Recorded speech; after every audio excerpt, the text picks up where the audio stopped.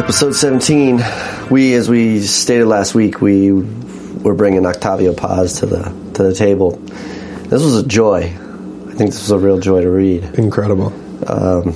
It's so good to sit down. It was you, right, who said we should study people's letters, men's letters. Yeah. Well, to add to that, the essay is also an important thing to dive into, and not just stay in the fictional realm. You need the people to be able to analyze the world too. True.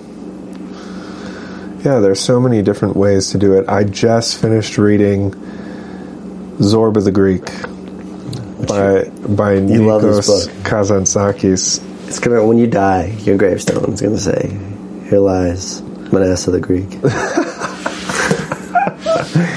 I want to. Well, at some point I'll start working on that. I want to do the gravestone thing, or I don't know what I'll do. Maybe my books will be my gravestones. There's a stack. No, I don't want to do that. That's too morbid for my life right now. But I loved that book. Why did I bring it up? Because it was a very precise philosophical novel without being on the nose philosophical. Pretentious almost? Not pretentious. It's not even that at all. It's just telling. It's just a story. It's complete show, no tell. Show no tell. Oh, that's good. Show no tell. That's what everybody tries to do. So many people try to do it, and there are even moments actually in the book when Kazantzakis is waxing philosophical, but he's doing it in the language of the everyman, through the mouth of an everyman who's simultaneously this like old version of Dionysus. I'm getting a call. But yeah, it was just so good. And for a long time I've been thinking, okay, if I want to really know what people think, if I want to really see a subject analyzed properly and honestly, I have to do it by reading people's letters. Yeah. Well, sometimes in the letters you don't really get as thorough of thought. So then you're like, okay, well, I'll read people's essays. And you don't usually expect like a serious philosophical examination of something unless you're reading, Dostoevsky or, well, I mean, a lot of people do it, but they don't do it really in high quality and with style. But reading Zorba the Greek, I was reminded that, oh yeah, the novel is really powerful. And, people are always saying, well, the novel is dead. And I think in certain ways... People are saying it? Oh, yeah. Who's saying that? A lot of people. People have been saying that the novel has been dead since Ulysses. Oh, come on. Yeah. I don't think... Those people wear scarves, Yeah. Really tight. Really tight. They need to loosen the scarf. I don't know. Maybe it's true. I don't think it's true, though. Zorba the Greek made me think that it's actually not true, that there's still ground to be covered. Yeah. Even though it was published in, maybe the 40s? 41 or something like that. I think right in the war? Yeah. It's like, the world could end. I think I should write this book. It was amazing. It was amazing. And... Now, where's Kazantzakis from? I don't want to... I mean, it sounds like we should just break our rule and read this book and do a thing on it. But is he is from Athens? Is he from Athens? He's a Greek, so he's basically an American, in my opinion. I don't know where he's from. But he is from Greek. He's a Greek author? He's a Greek author. He's not an American Greek? No, he was from... Hyphenated Greek. I think he was from Crete. Okay. And, yeah, also, he did the whole... He was a wandering scholar. He was in Paris, and then he was in Berlin, and he traveled all over the world and did, travel writing. Obviously, this podcast is not about Nikos Kazantzakis, but you brought that up, and no, I didn't. It just came to my mind. I didn't. Well, the idea of if you want to really know what people think, like read their letters. I also think that rule applies to some novels. I guess so. Yeah. Because also, okay, so here it is. Maybe it's that if a person is a novelist and you want to know what they really thought, you should read their letters. But if a person is, let's say, a philosopher, which Kazantzakis was, he studied philosophy, you should read their novels. And you want to know what they really thought, you should read their novels. Ooh. Or maybe their poetry. I think maybe that's what the dynamic is. That's interesting. Kind of underneath it all. Now, what about the people who don't write either? Good save. Okay, so Paz, interestingly, this is a great segue into her, was a poet. And as we have seen in these essays, in The Labyrinth of Solitude, he was also a very high-quality historian on the level of a Spengler or even a Durant, and he mentioned some others, but he's very good. Admittedly, I jumped into this book blindly. Just started reading that first essay. Mm-hmm. No, I didn't even do a search on his name. I know he's from Mexico. Yeah. I don't know how old he was when he died. I don't know the actual basic facts, which is usually something you would do. Right. To sort of get the background of the writer. Yeah, I'm trying to find out what I just sort of jumped into this. I ended up doing it, at some point I read about his politics, about how he lean socialist, but like many during, Spanish Civil War or whatever, he jumped from the communist train. He was casted out by all the communists, the tribe of communists. Right. Because they were all in the literary community. Mm-hmm. But he never became a conservative. He became essentially what we would call a traditionalist socialist. Yeah. Which, man, when I see that label, I think that speaks to me. Yeah. And then I read his essays, and I saw that label attached to him. Basically, what that does is that label, right, or some variation of what I'm talking about, gets everyone to hate you. Like, everybody on both sides fails to understand you. Right. And he became one of those figures who, as evidenced in these pages, and writing on solitude and the identity of the Mexican, mostly male, I would say man. Mm-hmm. This has a very strong, the identity that he's really speaking towards is of the masculine. Yeah. He expresses the necessity of the feminine through the maternal, but the whole identity thing that he's untangling here and he's getting to, the big thing, is the identity of the Mexican man. And the things that have severed that man from tradition, or even from forming the tradition, right, in the first place. Because what even does it mean to be Mexican is really the question. And what does it mean to be Mexican and to know you are, is the question that seems to be posed, right, by him. What do you think about that, my half Mexican brother? Well, I really enjoyed reading this. Sure. Because I think that it's important for people to know their history, to know the history of their blood. Where has your blood been? If you went and asked that question to... It just sounds so dark. Yeah, maybe it does sound dark. Sounds like Mein Kampf. But this is a traditional question that people have thought was totally normal to discuss. Yeah. For tens of thousands of years at least. It's just so where are you from? Ebola like. Right. Let's talk about the true, magic. True. Yeah, the magic of the blood.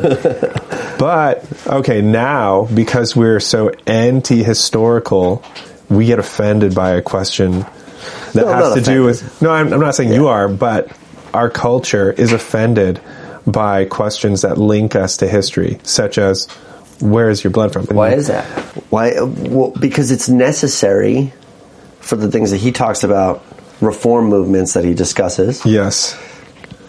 Porfirio Diaz, and he talks about the revolutionary movements. Yes. To sever you from those things. Right. In order to institute the liberal world order over your society. The equality before the law had to get rid of equality before God, right. which is what they had kind of with the Catholics. He credits paradigm. Catholicism at least. A little bit. Yeah. I think quite a bit. And I know that True. I don't think he's not doing it from a pro-Catholic perspective. No. He's definitely doing it. Actually, he does it in such an even-handed fashion. He says the conquistadors came over, completely leveled all traditional religious institutions in the Americas, at least Central and South. Completely leveled. But they did something, the Spanish, the Iberian conquistadors did something different than the Anglos did for the Native American Indians of North America, which was that after they decimated everything, decimated is not actually the right word. I'll say leveled again. After they leveled everything. Colonized.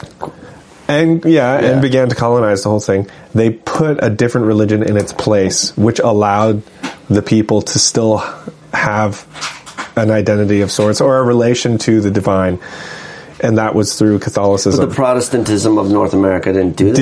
Even though they tried it? Well, they did try, and depending on who you read, they did offer the Native American Indians the option to join the westward expansion. And force. Well, there was also force, they used force. But maybe it was just that the North American Indians didn't embrace the Anglo religion as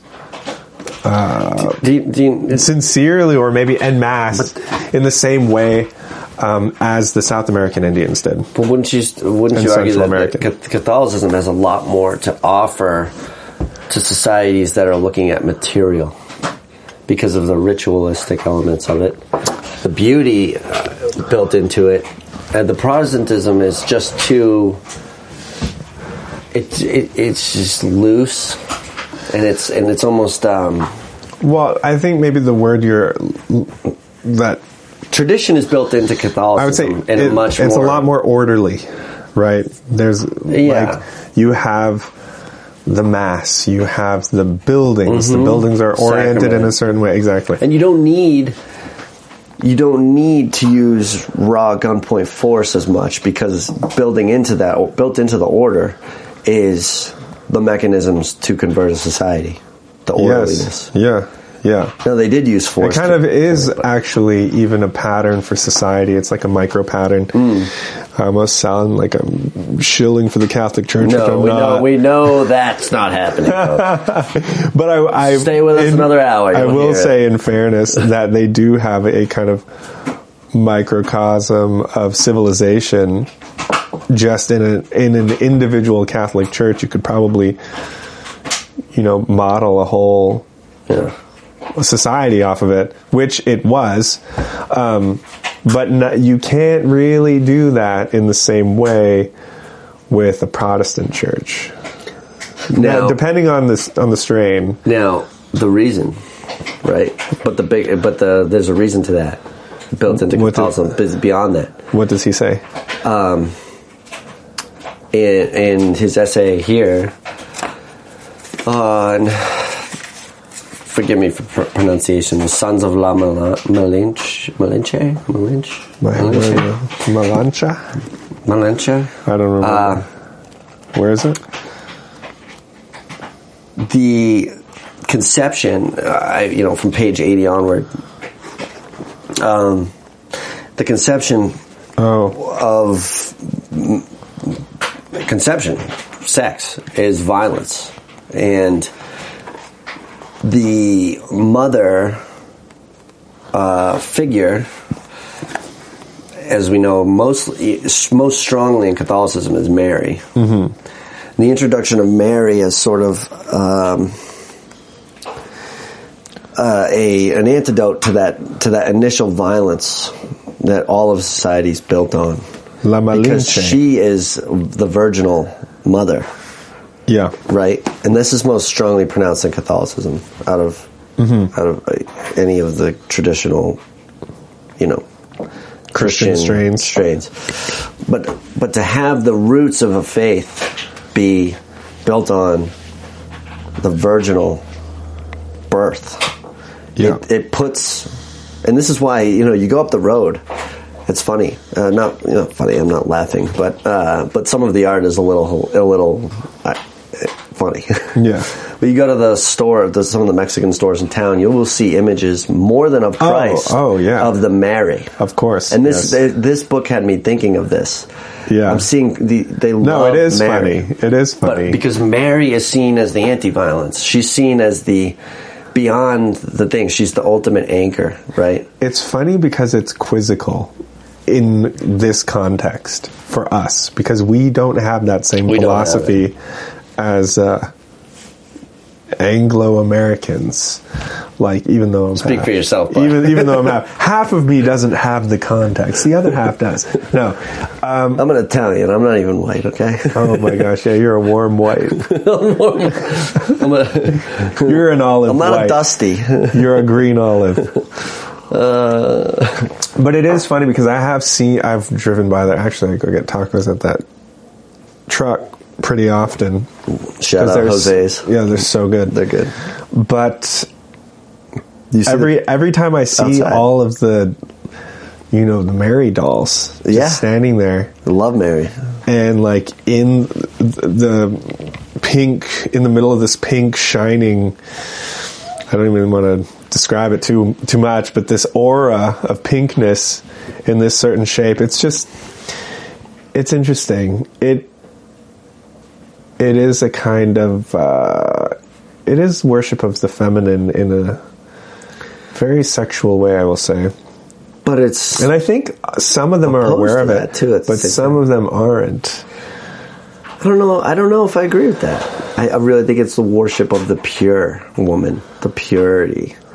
The idea of things that don't really exist. Right. On the face of it, well, I don't even know if it is on the face of it, but at least the way that people profess, they say, "Oh, we're worshiping the pure Mary," but it's a very explicit image. Anytime you see the Mary standing in the middle of that pink aura, you know what I mean? Well, I suppose it is an interesting thing. But yes, he does talk about the feminine actually. Being represented in either the state or religion. Never really in the individual female. For whatever reason. I mean, it's probably actually in that one essay where he's talking about the Day of the Dead. I think he talks about the romance between men and women and how they court. And actually also in the essay in chapter 6. Yeah. This is probably talks about it a little bit. Where he gets the image of woman is destroyed after the courtship. Right. By almost, and that's sort of the as soon as women give themselves in the culture to men, right? Anyway, it's almost like, why the fuck did you do that? Right. Then the ideal image of the woman is gone, right? Because she's a mother now, or she's either a mother or she just has not a virgin anymore. She's had sex, and right. She's not eternally a virgin. It's the ultimate. It's the ultimate, really conservative version of, if a guy does something with a woman, it's fine or whatever. And if a woman does the same thing, she's whorish. Yeah. It's sort of that, but through a philosophically rooted lens. Right. And that's something that weaves its way into the machismo and how men are sort of perceive themselves to be within the culture itself. Yeah. How they frame things in their relationships. Right. I've done a lot of reading about American history over the past few years, as I know you have too. And I find it interesting when I inspect my own mind and memory and thoughts that I just never even considered that Mexico would have an intellectual and a historian for its own country of this caliber, which I also recognize is a ridiculous statement and a ridiculous, like buried orientation that I was unaware of to have toward another country. But I really have to say that I didn't realize this until I started reading The Labyrinth of Solitude by Octavio Paz and saw what an amazing writer and historian and even philosopher this man was. And he was born in 1914, lived till 1998. In chapter 4... I just want to say real quick to that. I think the reason is the way we're fed propaganda on Mexico and Mexicans is one of... whatever is coming from Mexico to here is something we just don't want. It's sort of what we're instructed to believe. Right, as Donald Trump said, they're not sending their best. But that's not even. And the ironic thing about that is that's not even Mexico sending. I know. It's Mexico's actually a land bridge now, right? Because Mexico's actually doing pretty well.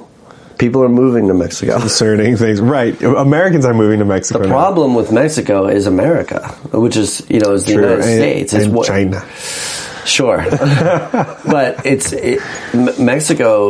Mexico's problems are mostly along the border. I mean, there are problems in the country like anywhere else, but the heart of their issue is at the border, the poor border towns, the cartels, the human trafficking. And these are the things that we associate. We don't really associate Mexico beyond the border. We don't think about cities like Guadalajara. Exactly. Or Mexico City. Yes. Sometimes, people think of Cancun because that's where I go to get drunk. Right. But Guadalajara is supposedly one of the most beautiful cities in the world. And it's one of the most culturally proficient. And it's architecturally. Yeah.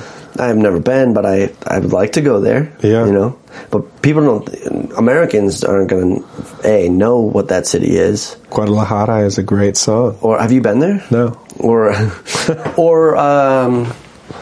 think that it's a place worthy of going. And you talk to the average American person, just good American. Yeah. And they're going to say, Mexico's got just problems. It's like, what do you think the world says about Chicago? Right. What do you think people say about Chicago and other countries? 1,000 dead. Right. In a year.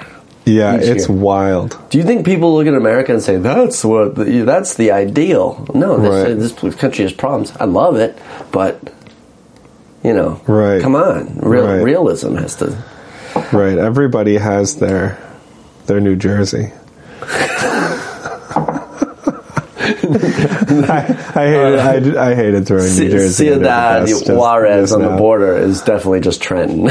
Right. Oh man. What, you hate that? No, fuck New Jersey. Yeah. Of course you would say that. South Jersey rules because my friend lives there. Listen, I don't know anything about New Jersey. I've only been there a handful of times. All right. Well, the Turnpike, if you drive it north to south. I've been to Deal. Okay. What's that? Is that a town? Exactly. It's no, New Jersey's fine. I don't have a problem with it. South Jersey's actually beautiful.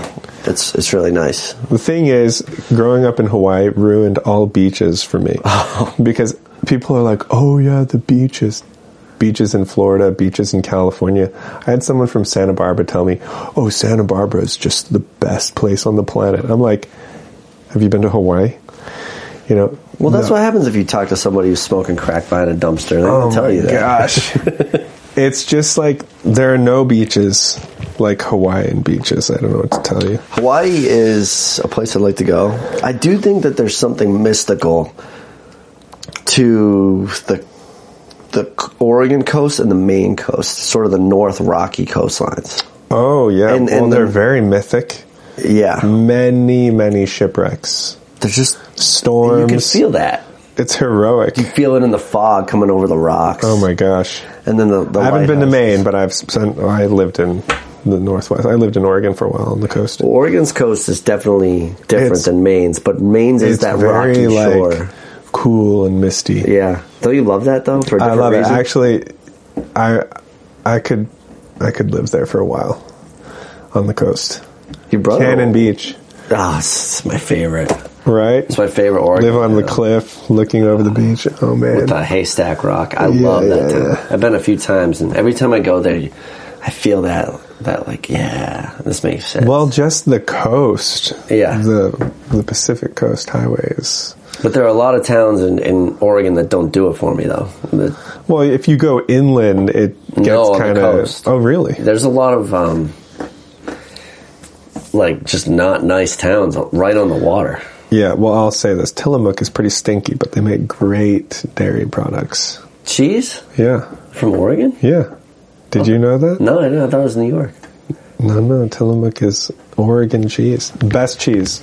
Stinky, huh? Is that what you buy? Yeah. All right, we're off topic here. Buy Tillamook cheese, our new sponsor. Man, we got to call them. So... we read most of this, but given it's basically a collection of essays, we're going to pick and choose, I think. And the essays that I think that we sort of really wanted to talk about were The Day of the Dead. Yeah. We talked a little bit about the Sons of La Malinche. Well, yeah, I wanted to give a little quote from that, actually. Which one? From The Sons of La Malinche. Okay, so we'll start with that one. We'll start here. Continue with this one, so go ahead. So really, it was going off of my I don't know, loose orientation towards Mexico that I was unaware of, which lends itself to this little line here. He says, Paz says, "The European considers Mexico to be a country on the margin of universal history, and everything that is distant from the center of his society strikes him as strange and impenetrable." That's exactly what you were just talking about. That's what I was saying. I was unaware that was even in my mind. Of course, I'm sure I picked it up over time and from the culture and, you know, all the large arcs of history that are pressing in upon us and impressing themselves on us. But yeah, it's completely true. It's like Mexico. Mexico is like, I don't know, America's annoying little brother who doesn't speak English. Now, how do you think Russia got around that? What do you mean? Well, let's just say, yeah. I mean, Octavio Paz is a great writer, thinker, you know, man of ideas, and there are many in Mexico. There are, you know, Pablo Neruda in Chile, and it's slipping my mind. 100 Years of Solitude. Wrote that. Marquez. Gabriel Garcia Marquez, and also Chile also, or was it Argentina? I don't remember where he's from. And a very rich a rich literary tradition from south of our border, but they all get lumped into that. Yeah, you know, and we only have extracted some of those writers. Cortázar. See, I'm not familiar, but Russia, which has always been seen in the West as adversarial at best, really. Mm-hmm. I want to say always, because for the last 100 years anyway. That's not an always, but they've been an adversary. But they produce people in the canon who maybe are more revered literarily than anyone, anywhere. True. And even though they're not a culture we believe in the exports of. Mm-hmm. That even goes down. We don't believe in their vehicles. We don't believe in their engineering. Russian vehicles? Oh yeah, we don't. No one drives Russian cars. They make them. Like what? What do they make? Exactly, they make them. Really? They make motorcycles. Yeah, they make all that shit. Interesting. Of course they do. Yeah, they make all that stuff. But no one believes in their exports. They don't make TV. I thought they only made Eastern Orthodox Church. But they right. But I thought they only printed 100-year-old novels. I thought their entire economy was based on book sales. Their exports are their literary giants: Dostoevsky, Tolstoy, right? Chekhov, Turgenev. These are names that are I've never read Turgenev, but Turgenev's name is Sons and Lovers. Isn't that? No, that's D.H. Lawrence. Smoke. No. Fathers and Sons. Fathers and Sons. Freaking name. Sons and Lovers is D.H. Lawrence. You're right. Fathers and Sons. But I've never read these books, but I knew those names burned into my frontal cortex, I couldn't tell you. I did not know Octavio Paz before you introduced this book to me. I only learned about him from my mom. Right. A couple of years ago. And your mom is... Mexican. Full Mexican. Yeah. Right? I mean, it's like full American, but let's not get into it. but she's... Yeah, she was born in Mexico. Yeah. Yeah.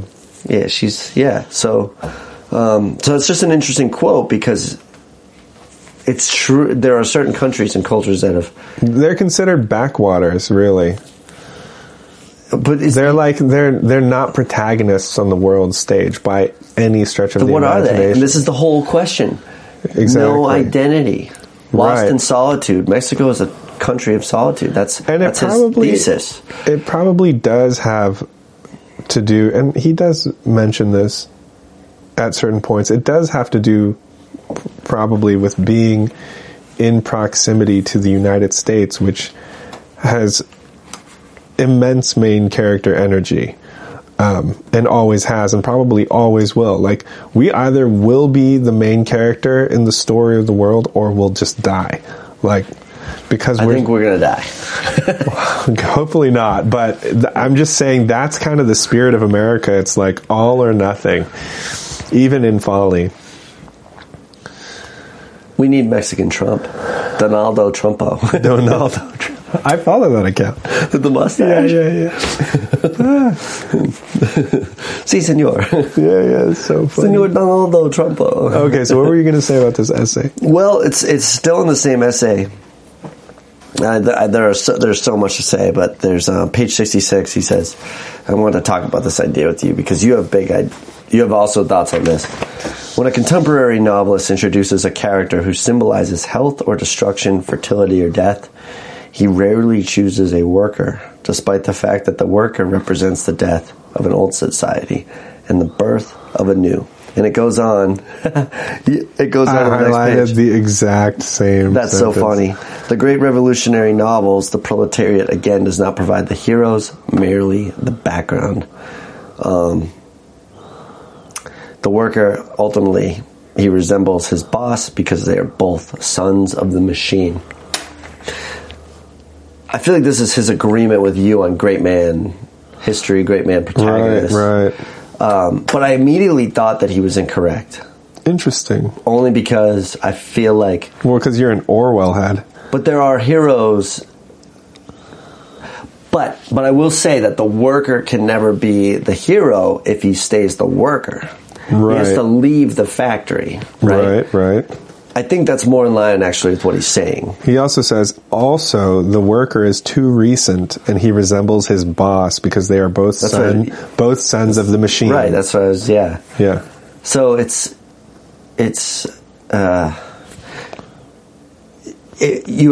worker has to leave the machine. Exactly, in order to become a hero. How that relates... He's so freaking good. It is so good, but it's like... all his pages, every page, you could talk about that forever. Got ink on everything. Fertility or death. He doesn't choose a worker. Even though the worker is part of the new society, really it's just the soil to the plant, but it's not the plant itself. It's new soil, but it's not, If you think about a protagonist like Tom Joad, which I know you haven't read Grapes of Wrath, but I know you're familiar with the general idea of the Okie migrating to California and the Dust Bowl. And Tom Joad is the worker. Mm-hmm. But when he goes on the journey to California, he's no longer in the field. Mm-hmm. So he's no longer the worker. Yeah, he's not part of... He leaves. If his whole story was being told from the factory... Not part of the farm. Right. And it ends with him just dying as a worker. He doesn't go on the hero's journey. Mm-hmm. And that's... that makes me think about the whole thing about the Mexican identity that he's getting at. It's like, well, is this a society that has not been able to go on its hero's journey? Oh, interesting. The United States has been able to do this. We did this at Manifest Destiny. Right. And many would argue that's not true, but we've done this. It is true. We did do it with Manifest Destiny, and anyone who disagrees is wrong. I don't know what to tell you. Just read a book. Well, Howard Not Zinn, a book, but I'll tell you some books to read. Howard Zinn, okay, he wrote a... There's a reason that the word Zinn rhymes with sin. Oh. It has Kabbalic, gematria significance. Oh, boy. Maxwell. So, really interesting point on that, though. I mean, do you think that's true? Has it gone on the hero's journey as a country? Well, how would they go on? What does it look like? Okay, well, here's the answer. Pause quoting or paraphrasing Ortega y Gasset. Have you read him? Mm-mm. Really good. Revolt of the Masses, I think is what the book is called. Read it like 5 years ago. Amazing. The whole thing is worth highlighting. You might as well just not highlight it and just read it, because the whole thing is it's incredible. But he says here, Paz does, quoting Gasset more or less, a nation is not really a nation unless it has both a past that influences it inactively and a valid historical project that is capable of animating dissimilar spirits and of giving unity and transcendence to solitary efforts. He goes on to say somewhere else, basically repeating this line in so many words, that a nation can only exist if it has a transcendent purpose. And that probably is one of the hard things for Mexico, is that it's constantly had to look back in its varying revolutions to like get the bonds of the death cults, which the conquistadors were part of, taking those bonds off of these Central and South American natives. They got the bonds of the death cults thrown off, but then they got a different death cult in Catholicism, and it had its problems, and then they had to get that thrown off, but then they had the aristocratic children of the people who were in charge during the Catholic era then being in charge, and everybody was still, well, not everybody, but the people who were in the fields were still relegated to the fields. There was no way to get out. There was no way to leave the farm or leave the machine. They were stuck there. So all of their revolutions have been about trying to get away from the bondage of the past when the past was bondage. There is a moment in one of his essays, I think in essay 6, where he talks about how one of the dictators, I forget his name. Is it Porfirio Diaz? Diaz. This is it Independence in the Revolution? He's a bit of a traditionalist in certain ways, and instead of being liberal or conservative or neoconservative, he's uptaking certain aspects of the indigenous traditions, namely concerning property ownership. And I forget what the thing was called. It starts with a C, but it was some institution where the peasants or their tribes would own a plot of land, and as long as they worked it and maybe paid a small tax on it, they could keep it. It was theirs.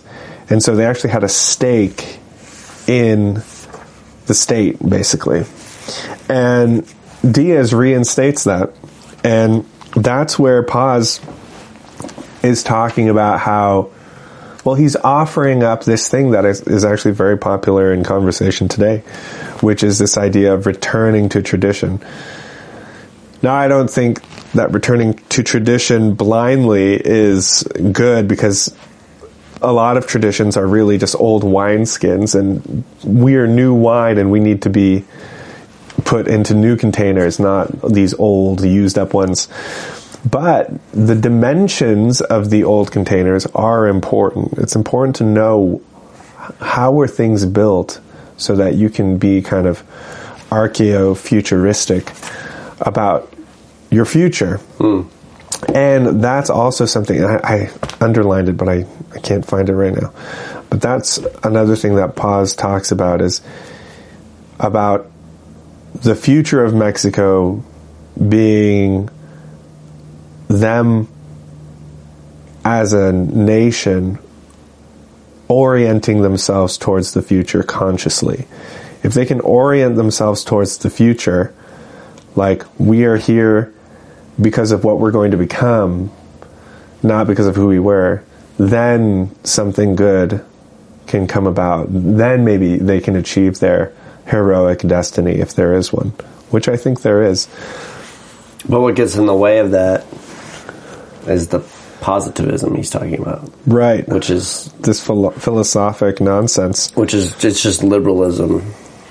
Building... It's meant to justify the machine. Right. It's just building on a foundation of sand, really. Right. Any idea that you have. Which is, religion, as we said earlier, provided that foundation. Which is why Catholicism being incorporated wasn't just this terrible evil. It established some sort of tradition for them, but led me to the thought that maybe liberalism fails for that reason. Perhaps that's why it is now a religion.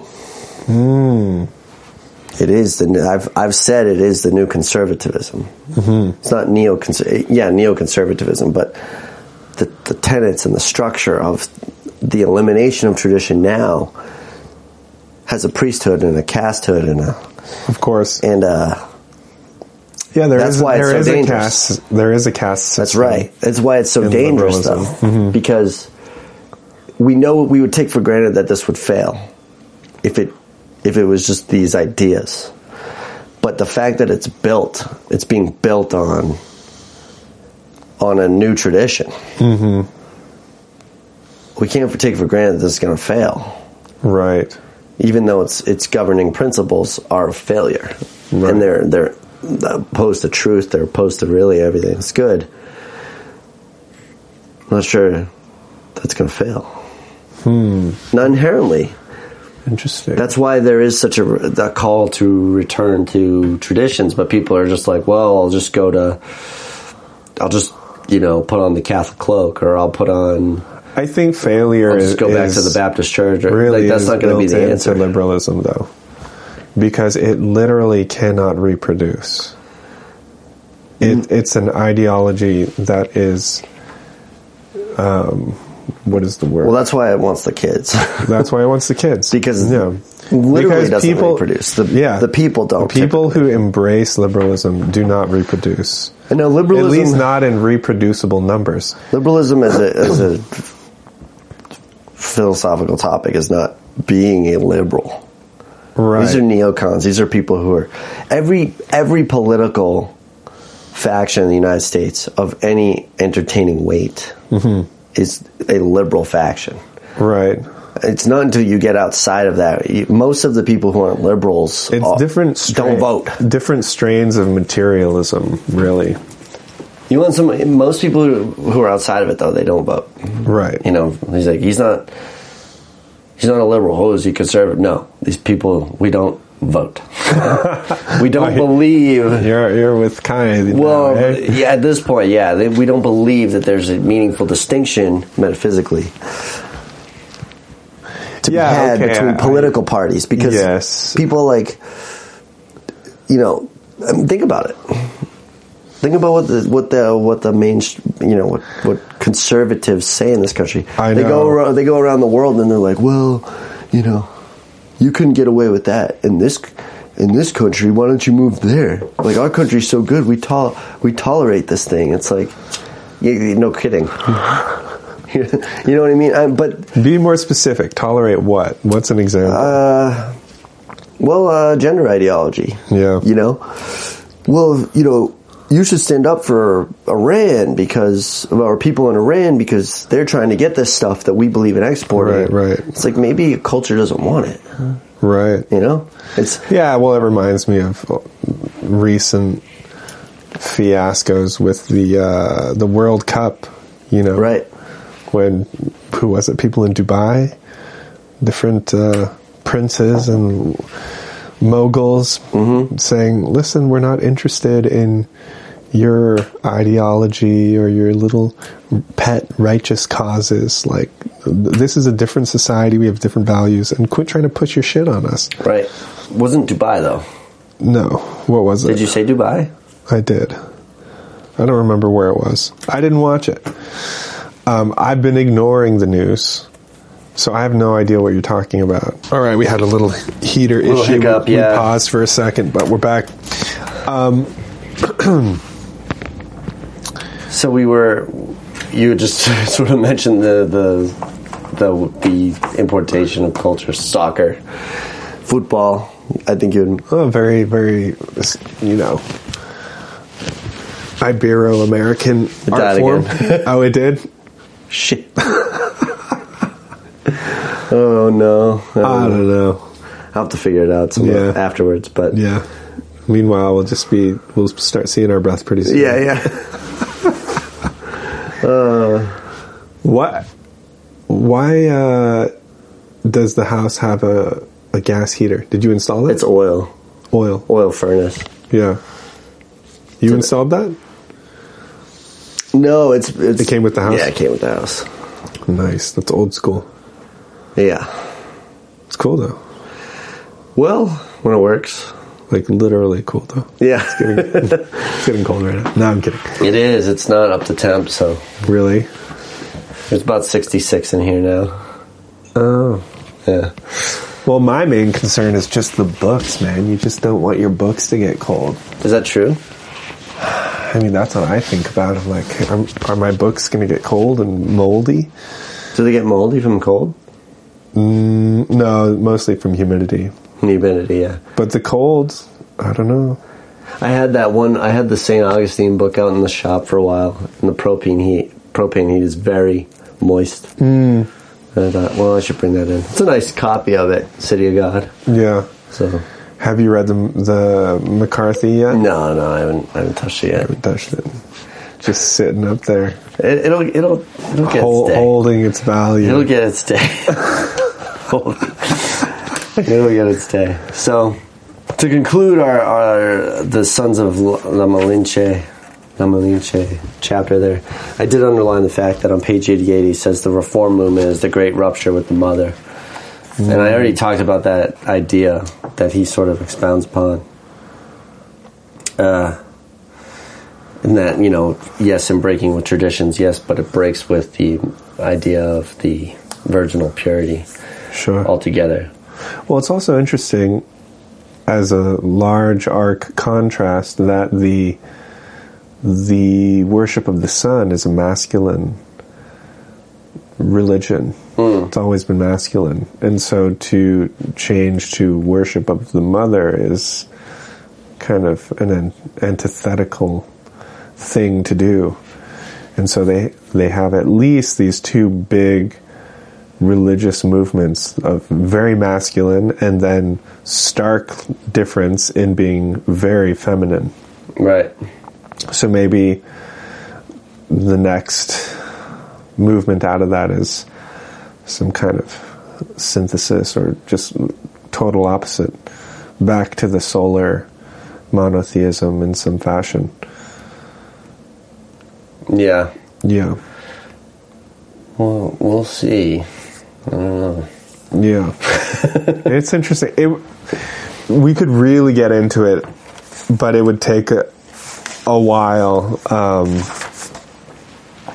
I think, to go into actually some of the things that he mentions in these essays about the finer details of the differences between the sun worship of the Aztecs and the Mayans versus this virgin and the end worship. Of the one is a conclusion. Mm-hmm. And this is essay 5 or Conquest and Colonialism. I think so. It felt like you wrote this. Page 94. Oh my God. The arrival of the Spaniards was interpreted not so much as a threat from outside than as the internal conclusion of one cosmic period. Yes. And the commencement of another. Yes, wow. Oh man, that's you. You read this guy already and you just stole all his ideas. Well, I hadn't read that yet, but I'm on his trail. I'm on his trail. He got there before me. Before I was even born, probably. Yeah, well, he's right. He's right. And part of the reason why he's right is because he knows about cyclical time and cyclical history. Now, he does kind of speak against it at certain points. Or maybe he's not speaking against it, but he's talking about how Catholicism took people out of cyclical time.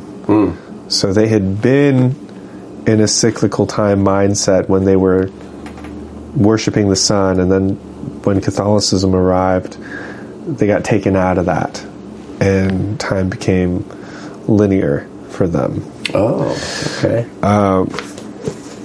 I think, I don't remember what essay that is in, but it's in essay 5 or 6. I think 5 actually, where he talks about that. But, okay, so here was one actually that I thought that you would like, because I know you were sending me some clips during the week when you were looking into pause. It says, page 123, I don't know if your pages are the same as mine.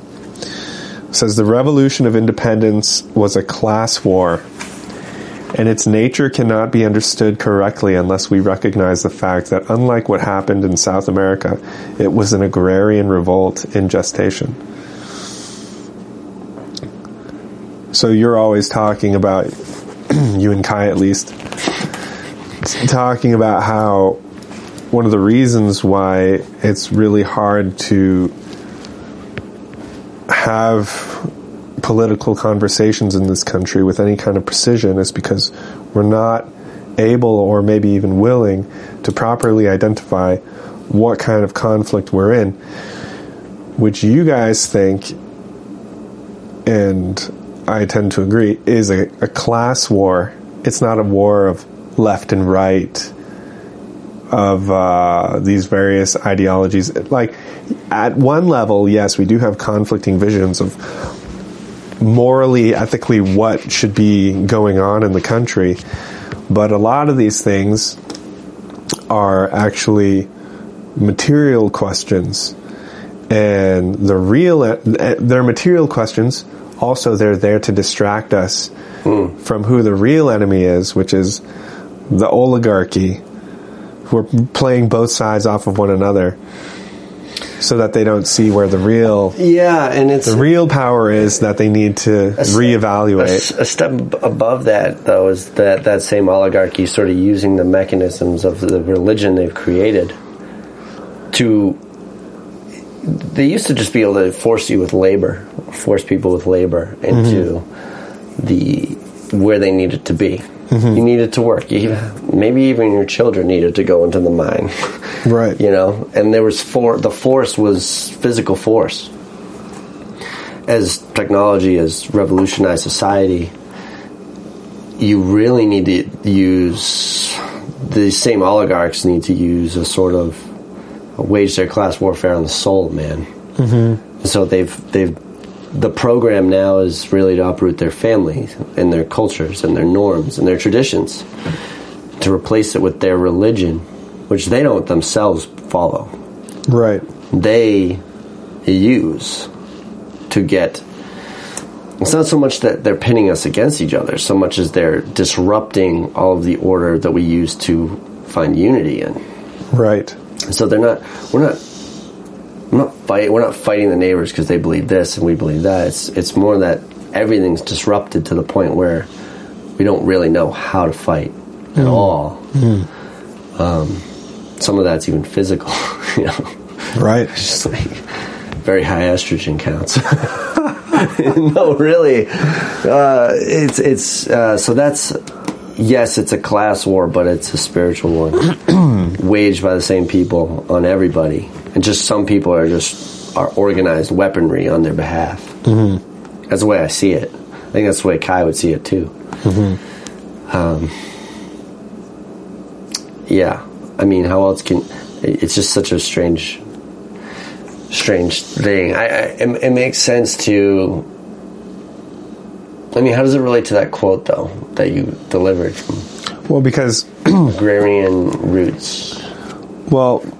Peasantry, sort of the peasantry have been separated from having any stake in the actual land. Mm. So they're not landowners. They're always renters. They never have anything that's their own. Mm-hmm. Because they'd also severed themselves from the earlier traditions, namely that one tradition it's like Culpia or something like that, wherein the family or the tribe owns a large piece of property together, and they work it. They have to work it in order to retain ownership.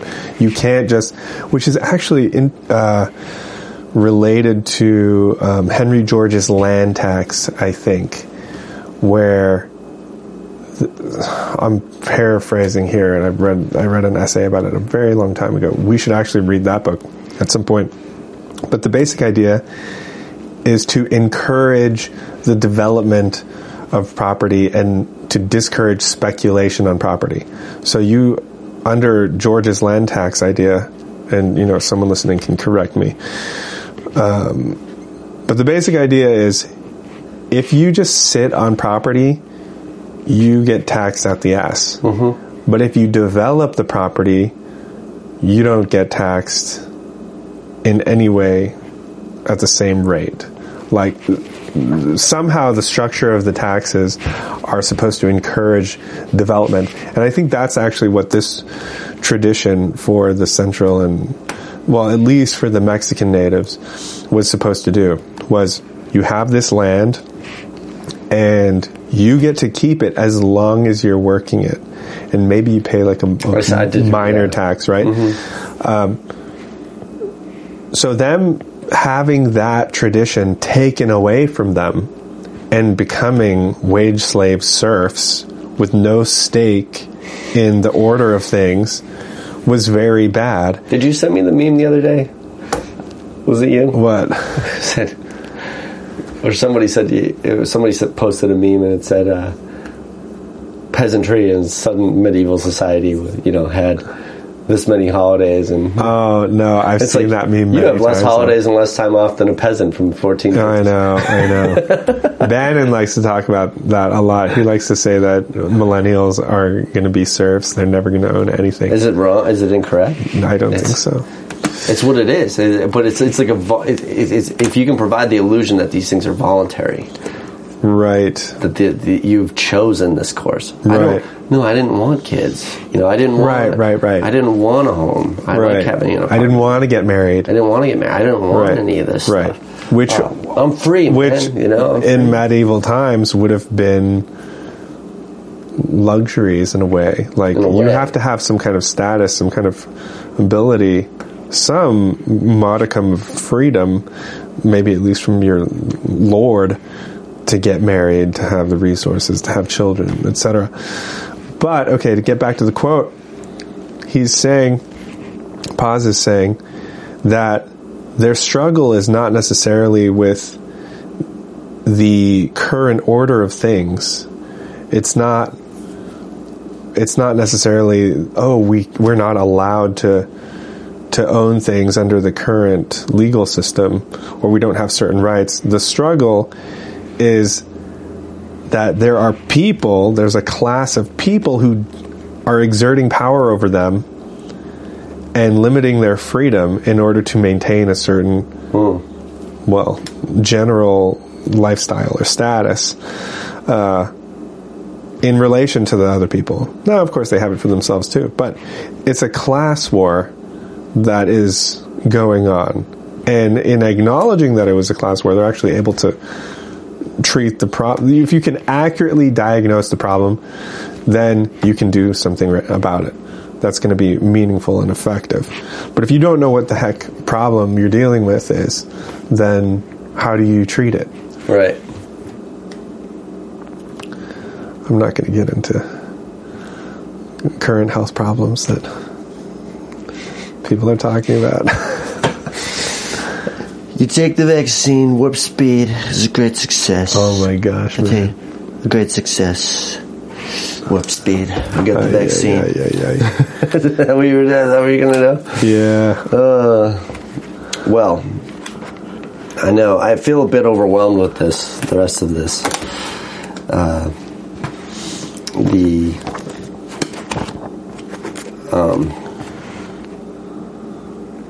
The entirety of this book, because like you said, there's so many seeds and you can just kind of plant the whole garden with the one.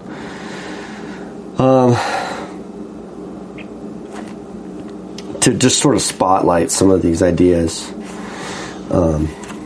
What do you think of this one? Paz says,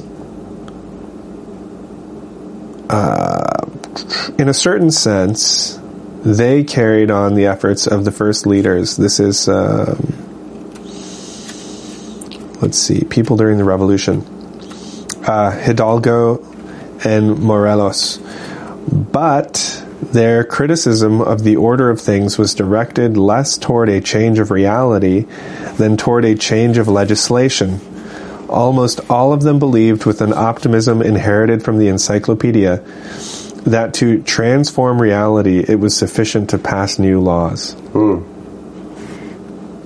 Which is a very American thing. He goes on to say, they saw the United States as a model and thought that its prosperity was due to the excellence of its republican institutions. Hence their federalism as opposed to the centralism of the conservatives.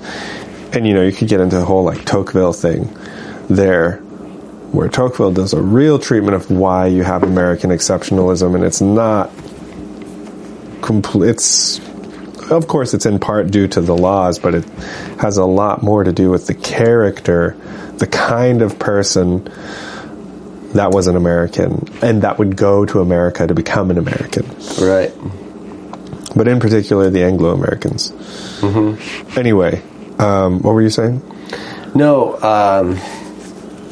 that's interesting. It's... Again, though, that goes back to its identity crisis in looking to America to establish its identity through its laws. And it is very American, People will follow laws here. This is the reason in America you don't have the same types of revolutions and uprisings that many countries in South America have had over the last century. Right. Other than CIA involvement in those. But the CIA has preyed upon energies that exist. Right. Right? We could have the whole world here. We could have everything stolen here from us and still follow the law. As Americans, we talk like if it just got a little worse. It just got a little worse, and it's gotten so much worse since the first time an American man said, if it just gets a little worse, it has gotten a little worse about 1,000 times. Right. But Americans follow the law. Right. To the end of their demise, really. Right. And I think that when you're trying to establish tradition or identity, you want to be able to say that, hey, we're a nation of laws, because really laws do matter. If you're not a nation of laws, you really are without your identity. Right. But you have to have your identity first. Right. Well, you have to have a pre-political we. That's right. You have to have, and Roger Scruton talks about that. in the Americas, we just kind of came, conquered, erased, and established. Mm-hmm. Jamestown and Virginia and all of these colonies. It was like, this is what we're becoming. Right. Mexico, it just seems as though Catholicism injected via Spain. Right. Yeah, there was no grand vision. It's like, okay, we're here now. Now what do we do? It was like plopping a rock in a field and just also, saying, here's this rock. And then, like, what do we do with it? And then they just kind of left the rock in the field. Well, Paz talks about how Catholicism is inherently antagonistic toward individuality and originality. There it is, folks. Here he comes. He's pro-Catholic. I'll stop there. No. I found the quote. Towards originality? Yeah, he says they don't like originality and they don't like individuality because they already have a fully formed tradition. And okay, so you have some new things that were written in the 20th century, a little bit, but they're really clarifications. The main thing is you join the Catholic faith and you're kind of absorbed into the mother and you disappear as an individual. All the answers are already, they already have all the answers. But there's no thinking for you anymore. You just go through the motions. Absorption into the mother is lost when actual relationships are formed with women by the men. Right. It's like now they only have the one mother, the virginal male, and then the rest of the women are ruined to them. So you can't build a society on that belief. Yeah, it's that there's only one good woman in the world. Right. Or there's only one good woman, and her name is Mary, and her name is Maria. And you can't see her. Yeah, Maria, and she will be painted. Let me read this extensive quote to you from Paz. He says, "The Zapatista movement attempted to rectify the history of Mexico and the very meaning of our existence as a nation.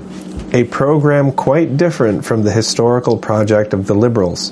The Zapatistas did not conceive of Mexico as a future to be realized, but as a return to origins." Yeah, that was what I was alluding to later. I was trying to remember it. That's what the identity is. It's to be oriented toward the future, right? In some way. He goes on, "The radicalism of the Mexican Revolution consisted in its originality, that is, in its return to our roots, the only proper bases for our institutions. When the Zapatistas made the calpuli, the basic element in our economic and social structure, they not only salvaged the valid portion of the colonial tradition, but also affirmed that any political construction, if it is to be truly productive, must derive from the most ancient, stable, and lasting part of our national being, the indigenous past. Zapata's traditionalism reveals that he had a profound awareness of our history. He was isolated both racially and regionally from the journalists and theorists of the epoch. And this isolation gave him the strength and insight to grasp the simple truth. And the truth of the revolution was actually very simple. It was the freeing of Mexican reality from the constricting schemes of liberalism and the abuses of the conservatives and neoconservatives. Just a little more.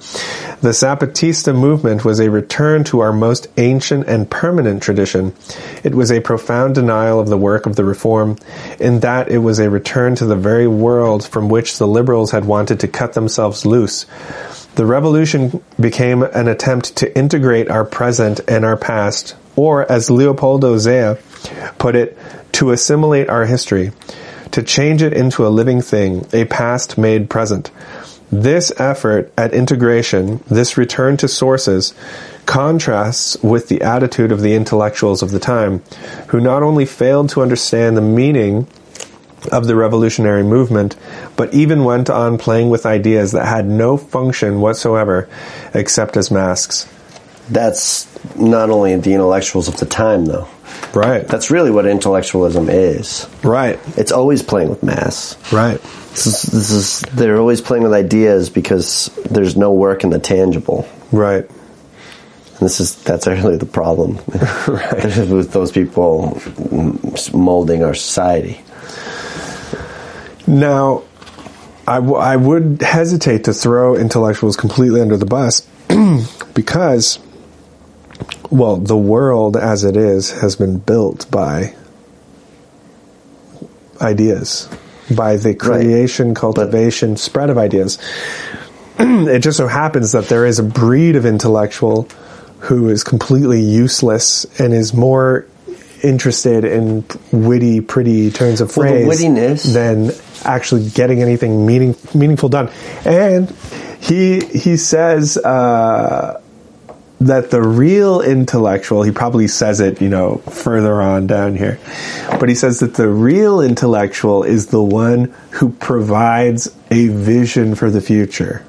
That's the real intellectual. And we know that because Paz was an intellectual. But how do you know when you're doing that versus when you think you're doing that?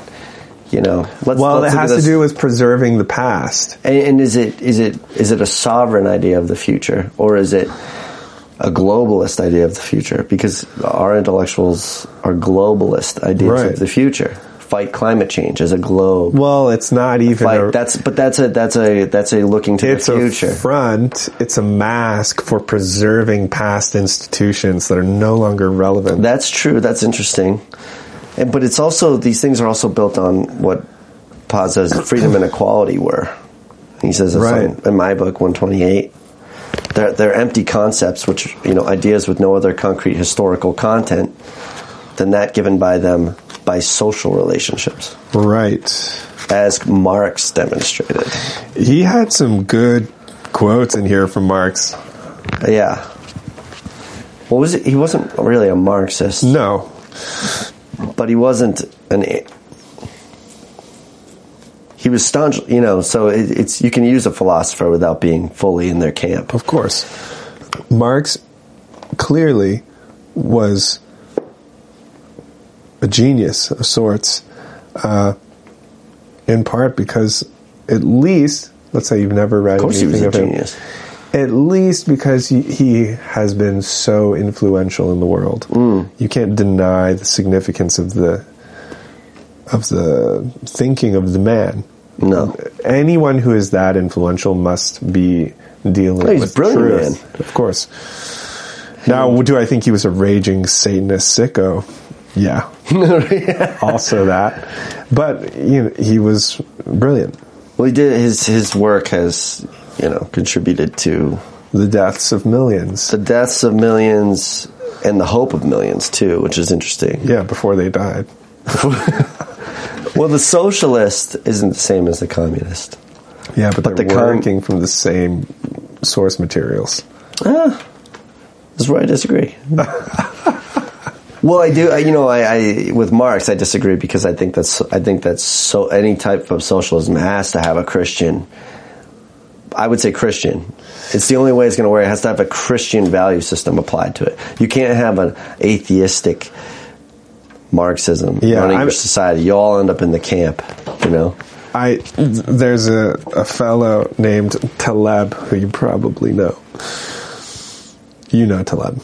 No. Nicholas Nassim, I think it is. No. Nassim Nicholas, whatever. Who is he? Is he a person alive? He wrote the book Anti-Fragile. You've heard of it? No. Right? Oh, gosh. Good for you. Anyway, I've purposefully not read any of these books just because I don't want that language to be part of my vernacular. I don't want to be going around saying, you got to make this thing anti-fragile, man. Fragility. But anyway, why did I bring him up? I don't know. You just planted the bug. It had something to do with what we just said. What were we saying? Marx and talking about socialism. Hopes of millions. Right. So Taleb has this idea, which is actually quite good, where he says that socialism isn't all bad. It's just bad at a national level. What you need to realize that socialism only works within a family that is biologically connected. And it ceases to work when you try to apply it to social relationships at larger scales. And so he has like 5 scales of... This discounts the labor elements, though. Which is, yeah. You know, but that's really the focus of socialism. Well, in the family, the child has a right to the labor of the parents. Because the child didn't ask... This is kind of like John Locke. The child did not ask to be brought into the world. Right. So, which is its own whole thing. But... Jesus did. It's also interesting... Send me down, Dad. Right.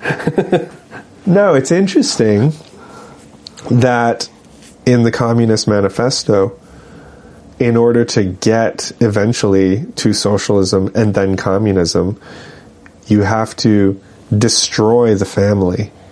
Well, it's in the Communist Manifesto. Right, which is the inherently socialist unit. That's the only unit where socialism actually works. As Kai mentioned, it's not even that it's socialist, it's more so that it is the first line of defense against the capitalist as well. A strong family unit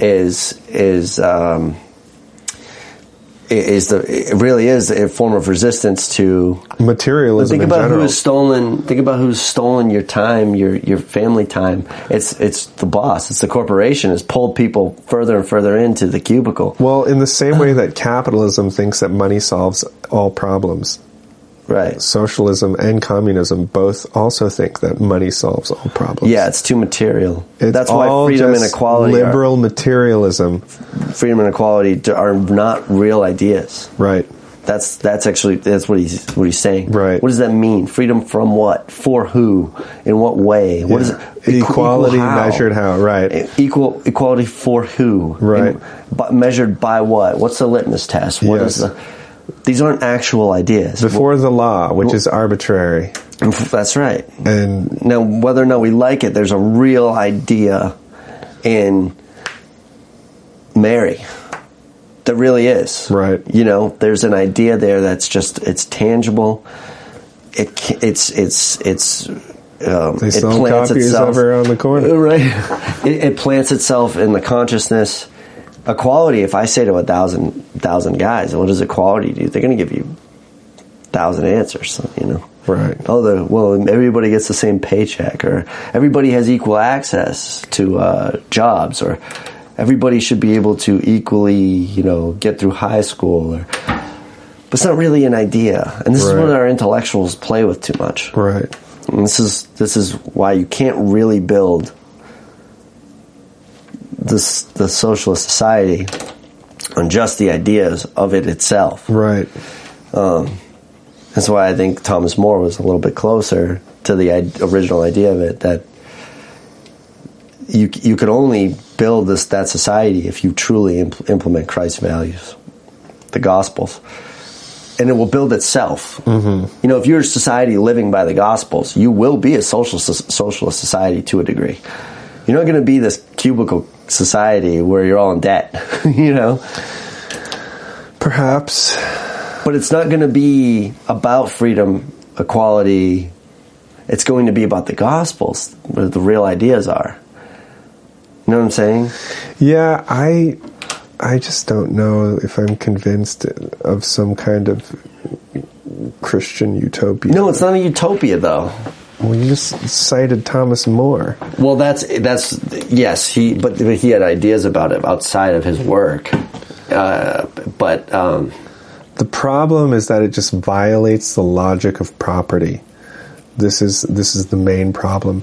The only way that it really works is when you have like very ethnically homogenous societies where everybody's like, yeah, we're related.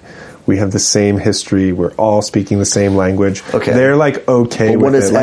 Like the Nordic countries where they're all clearly of the same ethnicity. And this is, I can hear some of these lectures I've listened to recently echoing, like, what is ethnic? It's not racial diversity. Yeah, everyone wants to make this stupid distinction. It's basically the same damn thing, in my opinion. But are you not of the same sort of ethnicity? Yeah, we're all of the human race. If you have the same culture and the same religious affiliations, you're closer an ethnic group than I would be to an Eastern Siberian. Sure. Well, you could say that everybody in the West, from Europe triangulating out to North and South America through Central America, is all of the same ethnos. Mm-hmm. Because we all literally do have the same ethnos, who is the core shamanic figure at the center of the structure of the civilization, and from which the pattern of the civilization emanates outward, and that ethnos is right. Jesus. So, okay, it does not mean that, Anglo-Americans and Mexican, like Indian, Mexican, Central Americans are the same ethnicity. I don't know. It's weird. I'm saying that socialism,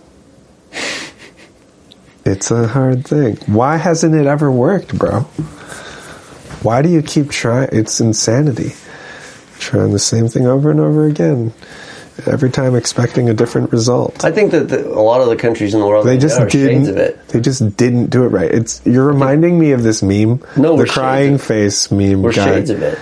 The cry face meme guy. Like, just one more time. No. Just one more time, bro. Society's already it's going to work this time, bro. We're not a libertarian, laissez-faire capitalist society as it is. We have shades. We are shades of socialism, and we have corporate socialism because they keep betting against the whole market. No, they fail, and then we bail them out multiple times. But there is something to be said for, hey, we have a fire department, right? And we pool our money in it. There really is something to be said. Yeah, but that's not socialism because people don't own the fire department. No, there's no shared ownership over it, but in a way, that's. It's so shared that the idea of property is abolished in the fire department. Gosh. No, in a way, you can make that argument, But people love that argument. Well, you already have a police force. See, you're already socialist. Well, no, there are elements of it. There are privatized police forces. We can make the distinction between, hey, there's a black, not BlackRock. What is that? What was that? If you have certain fundamental things that everybody puts, I mean, it's basically like. I don't know, it's like an HOA, but for your county or whatever. Like, okay, so you have a police force, but you're not socialist. You did maybe participate in some little thing that could be loosely defined as a socialist program. But that doesn't mean that your society is all What has given us this great tradition of fast food parking lots and strip malls of socialism. Ugliness? You think that, really? No, what has given us that? I think a lot of the rejection of what our society has become it would be too simple even to say it's rejection of capitalism, right? Because it's like saying I reject freedom and equality. This isn't a real idea to reject.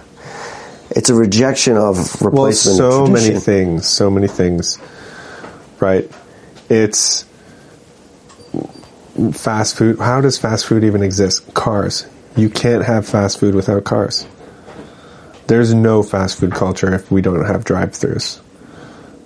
So they're very much predicated on cars, but then they're also predicated on speed. Right. Why do people feel like they need to get something really quick and cheap? It's because we've become so efficient that we're just completely squeezed for time and for quality.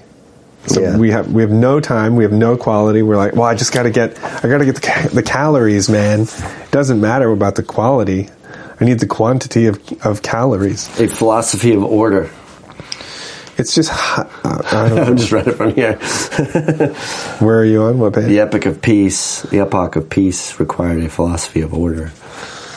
That's really true. It's hyper order. It's too much order. And this positivism, which really I would argue is my understanding of his positivism, which is really a lot of what we're just talking about right now, gives you nothing at all. He says this on page 133. That it merely revealed the principles of liberalism and all the nakedness as lovely but inapplicable words. That's such a shot. It's a pot shot.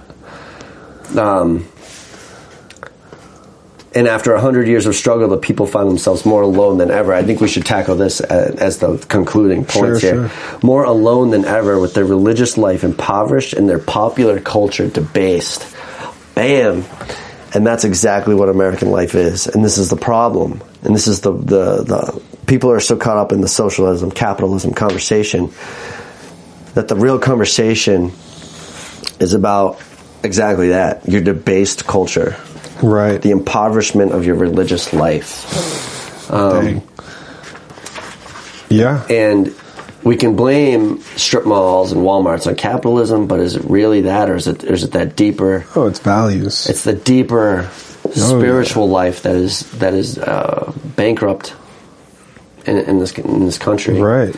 And that's something. You have to have a spiritual force guiding your country. Right. This is why I said earlier to you when we were talking in the chat, I don't believe in God.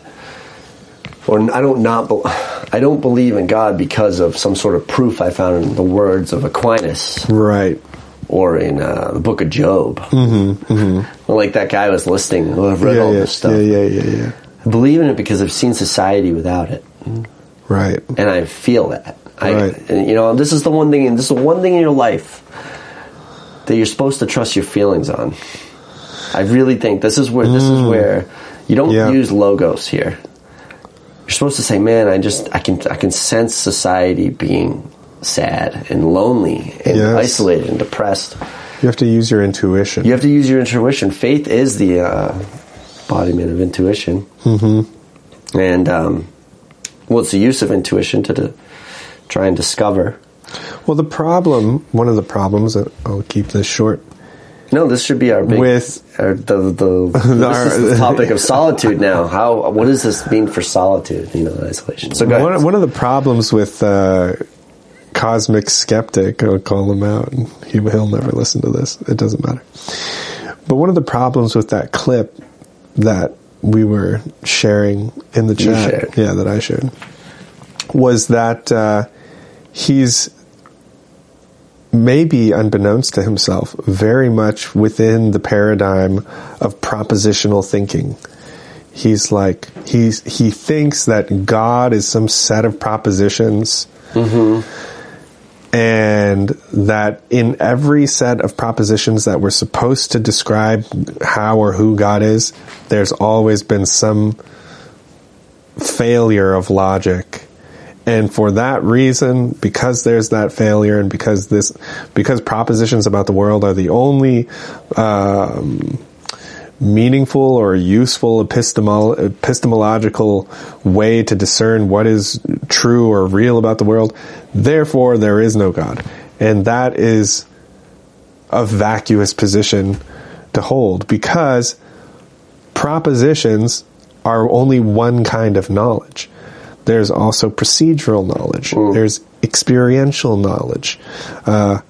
There's a fourth one. I think there are four main kinds of knowledge that are relevant there. And so to say, oh, well, because this proposition has problems, and therefore I don't believe God, and that there's a God, it's very narrow thinking. I read the book, Where's My Answer? What is that? No, that's the idea behind it. Oh, right. I read the book, Where's My Answer? I read Aquinas' views on the natural law, and I should now feel like God is real. Where's My Answer sounds like an airport atheism book. It's just, it's really, once you zoom out, what Sam Harris does with, when you're 18 and you think you're clever, Sam Harris seems like a brilliant mind. And then you get older and you realize he's just one of those guys. Well, I can't prove that consciousness doesn't exist and leave the body, but I could say by the way that everything is predetermined, that neurons fire. There's no such thing as freedom. You have no free choice. And then the fact that same guy eventually said, something like, I don't care if Biden and children just thinking about that, tied up in a basement. Yeah. I'm like, oh yeah, it makes sense that you would have this is your whole ideology. This is your whole thing. And I used to respect the guy, but I don't anymore. The only one of those horsemen I respect is Hitchens, and he's dead. the atheist horseman. He's finally at peace. I loved Hitchens. I like his brother, Peter, I like Hitchens too. I like both of them. I think. I'm just getting rid of his book. Maybe you want it. But it was. What is it? His atheism collection, like collection of. God is Not Great? No, it's a different one. I'll I'll send you a picture. Sure. It's a paperback, though. You hate paperbacks. I thumbed through it. I have a few of his books. They're all paperbacks. Well, there's a couple hardcovers, but yeah. So to finish this thought, what is solitude? What is this idea of solitude? What is a labyrinth to begin with? Let's go right to the title. A labyrinth is is it sort of a maze or a walk or it's a mythic structure meant to keep in a bull-headed man, or is it a bull? No, I'm forgetting. Okay. Who eats people? That's the origin of labyrinth. Interesting. But in this case, a labyrinth of solitude. Yeah, well, it's this thing that you get lost in. There's actually a labyrinth at that Episcopal church up the road I've wanted to walk. But what does it mean to be...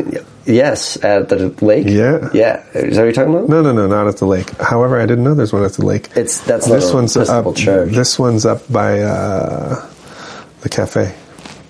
There's an Episcopal church downtown? Yeah. It's the softest church. The Episcopalians. Hey, it's a traditional American church. It's basically the American Anglican. Well, yeah. So to but solitude. What is solitude? Solitude is. It's always a challenge. It's a challenge. But it's the act or the moment of being content in one's aloneness. Mm-hmm. Something like that. Are you content in solitude? So there's a content element to that? I don't know. I think so. Because I think that it's different than loneliness. Solitude is not loneliness. Loneliness includes longing. But solitude... There is an experience of isolation in solitude, though. And that can... Of course, you are technically isolated, as in you're cut off, which is probably the negative element of it. But I think, at least in American English idiom, to embrace solitude or to be experiencing solitude is generally something that's okay. Not if it's confinement. Right.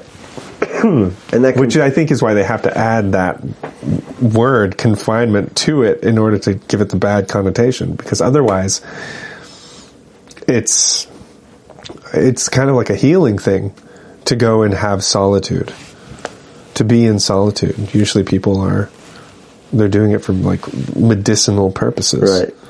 I don't know, what do you think? Well, I think there's two ways to look at solitude. I think in this context, it is a condition of a people who have been in sort of an eternal, not eternal, but indefinite search for identity. Mm-hmm. And in that search, they are isolated. And that's the labyrinth. I think, but if solitude is a voluntary experience, it takes on a different character. Because, right, you have the monks go into solitude. And that's a religious experience. Right. But I think that's far different than the solitude that is enrapturing the Mexican man. Right down to this first essay on the Pachuco, right? Is that the word? Yeah. Talking about these people who are caught in sort of a spiritual purgatory. Right.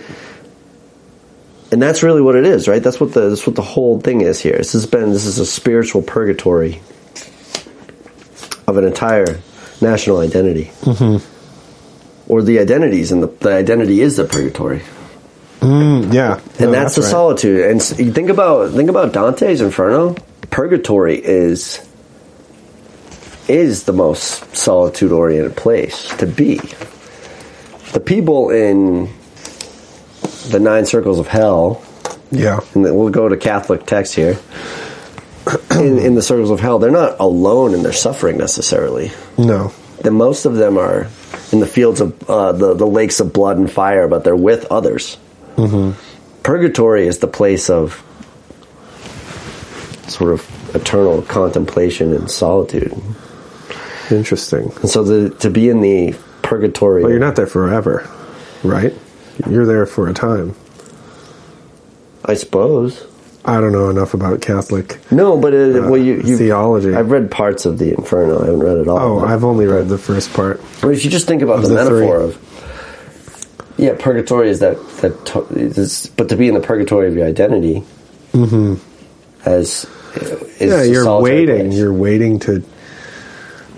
And you're trying things. Figure out where am I going to go? How am I...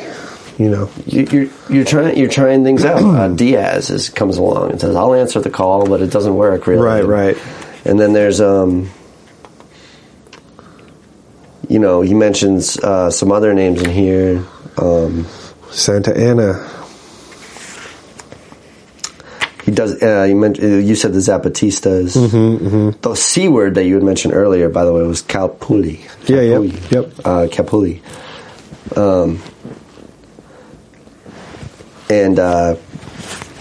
But he sort of drops all these names of it. It's by the middle of this book. It's a historical journey into different people who try to answer the call to alleviate that sort of purgatory. To say, hey, or get them out of it, right? Get them out of it, or yeah.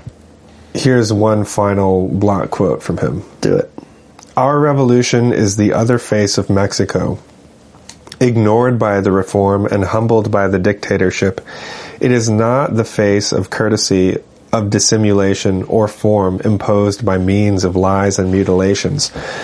It is the brutal, resplendent face of death and fiestas, of gossip and gunfire, of celebration and love, which is rape and pistol shots.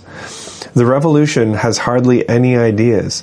It is an explosion of reality, a return and a communion, an upsetting of old institutions, a releasing of many ferocious, tender, and noble feelings that had been hidden by our fear of being. And with whom does Mexico commune in this bloody fiesta? With herself, with her own being. Mexico dares to exist, to be. The revolutionary explosion is a prodigious fiesta in which the Mexican, drunk with his own self, is aware at last, in a mortal embrace, of his fellow Mexican. So the alleviation is the embrace of the fellow person in the culture, not the isolation from. Right. Not the constant infighting. Sure. Wow. Apply that to America, the United States.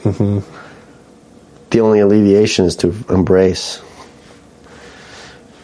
Love one another. Love your neighbor as yourself. Which apply the Gospels. Hey, I'm on board with the Sermon on the Mount, my friend. Who could honestly read that and think that's not the way we should live? I mean, I agree. Especially the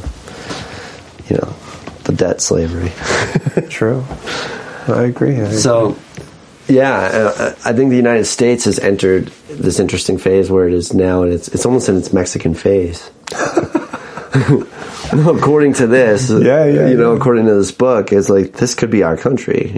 Yeah, this wasn't our country, but it is our country right now. True. We're facing the same question, which is, what is the vision of the future that we're supposed to embrace in order to be able to move forward?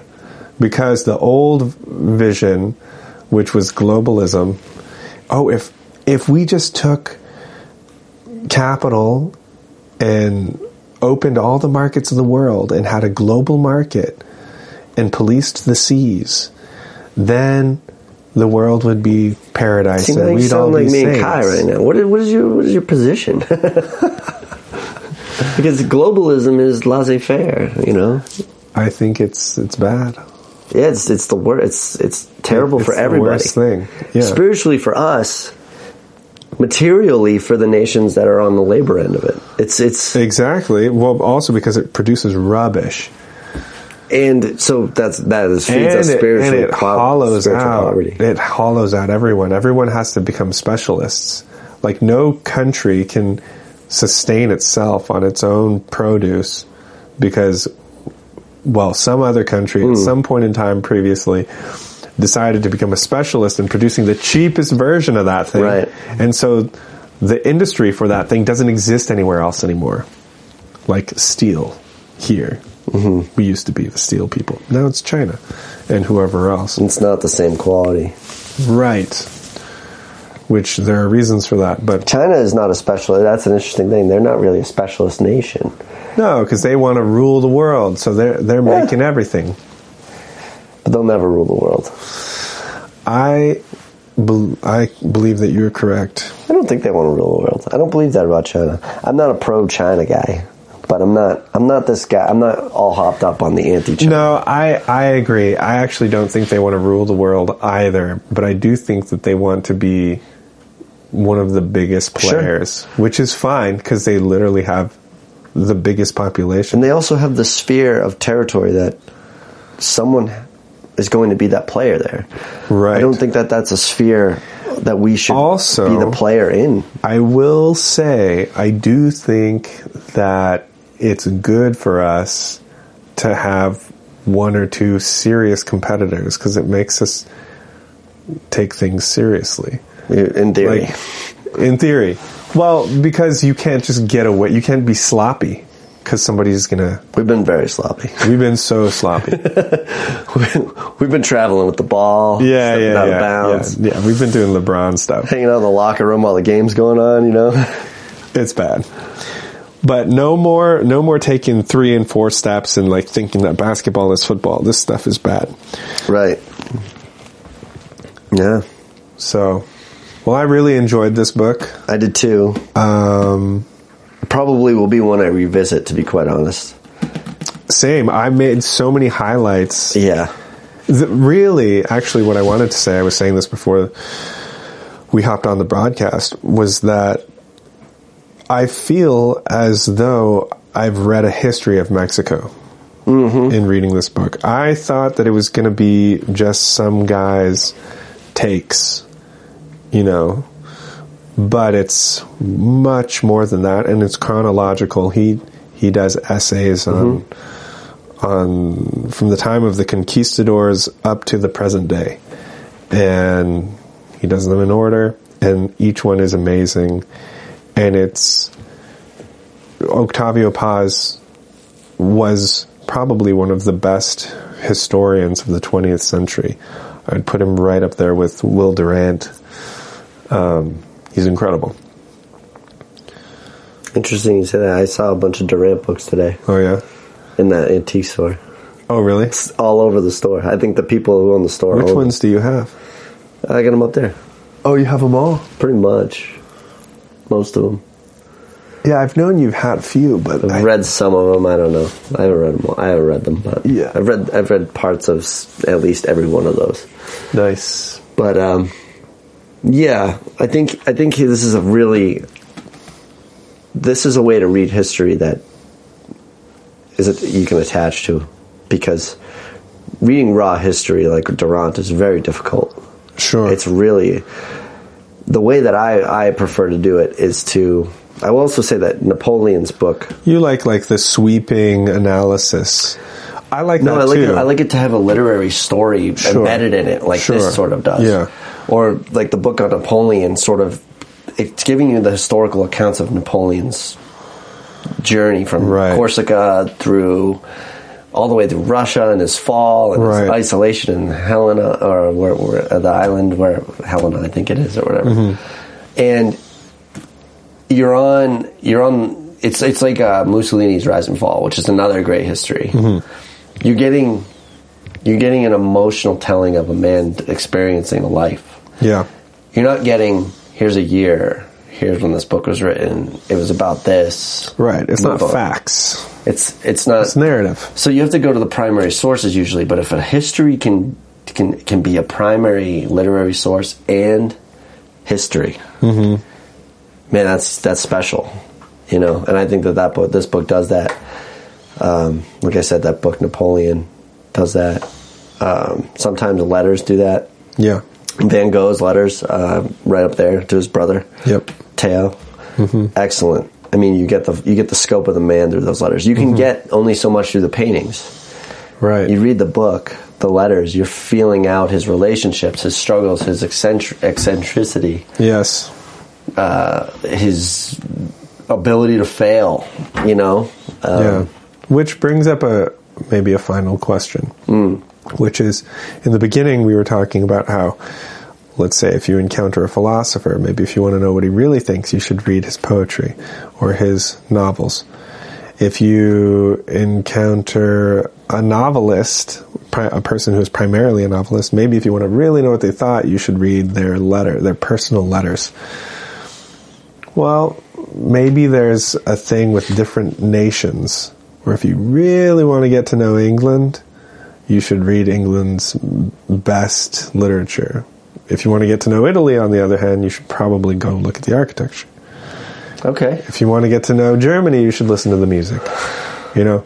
I think that's true for Germany. I think for Italy, you could almost say almost anything about them. You could say architecture, you could say painting. Of course. I guess that's part of the architecture, really. Right. If you go to the cathedrals or Basilica in Rome or whatever. Yeah. Well, maybe there isn't a best way. But you're right about Germany. That's funny. You said it's the best. I agree with that. Bach and the great composers. Isn't that's strange? And then what is Mexico's? Maybe her literature. Maybe we're gonna keep looking. I think for more. Of course. Especially if things are south of the border in general. I mean, like we said, the big one, Gabriel Garcia Marquez. But there's others. There are others, you know. Yeah, I think Cortázar is coming up at some point. Cool. Well, we're going to read, on this note, as we jump, we're going to read something modern pretty soon, I think. It's gonna we got to get back into it's going to be pretty fun. I think we're going to... Something from the past 30 years, maybe 50 years. I'm saying in the past. I want to read something that's just come out. Oh, yeah. I'm not going to name it. I'm not going to name it right now. We'll just kind of do it when we do it. But that's going to be good. We'll not name it now because we don't even own it. Yeah, we got to pick it up. We got to pick it up, but that's going to be fun. I think that's going to be really fun. And it would be fun to have Kai back down for that one. Oh, yeah. But for next week's... We'll figure it out. What do we want to talk about? I don't know. Essay, movie? We'll just say right now we might do The Whale. Oh, yeah. I've heard great reviews about The Whale. So have I. Ramsey and Elisa were like, this movie would make you cry. Yeah, I want to watch it. I do too. I like Brendan Fraser. Yeah. It's sort of his big comeback role. Yeah. Not comeback, but he's known for The Mummy. You know, maybe now he can be known for... The Mummy was great. Yeah, it was fun. So I guess it could be a movie, it could be a short story next week. We're just looking around. It won't be a book. But it could be a short story. But it could be a short story for sure. We should just do Kai's short story. Which one? We should read Kai's short story. Which one is it? It's the one going into the Sentimental Press book. Oh, hilarious. Oh, cool, yeah. Why not? Just read it? But I do want to do the movie. Well, when's the book come out? Yeah, that's about done. I aim to have it done. I keep pushing it back, but I've just got so many creative ideas for it that when I'm working in it, I end up doing these things within it that take me time. Photoshop things. Yes. Doesn't that happen? It does, but it's I was doing that this week. I can show you, I'll show you some of this stuff. Yeah, when we hop off. So we don't have a definitive text or film for next week, but we have some ideas. All right. Signing off. Thanks for listening. Mi manera de sentir todavía la gente no la ha entendido. Entonces, yo no le he hecho cuenta. Yo voy a mi aire.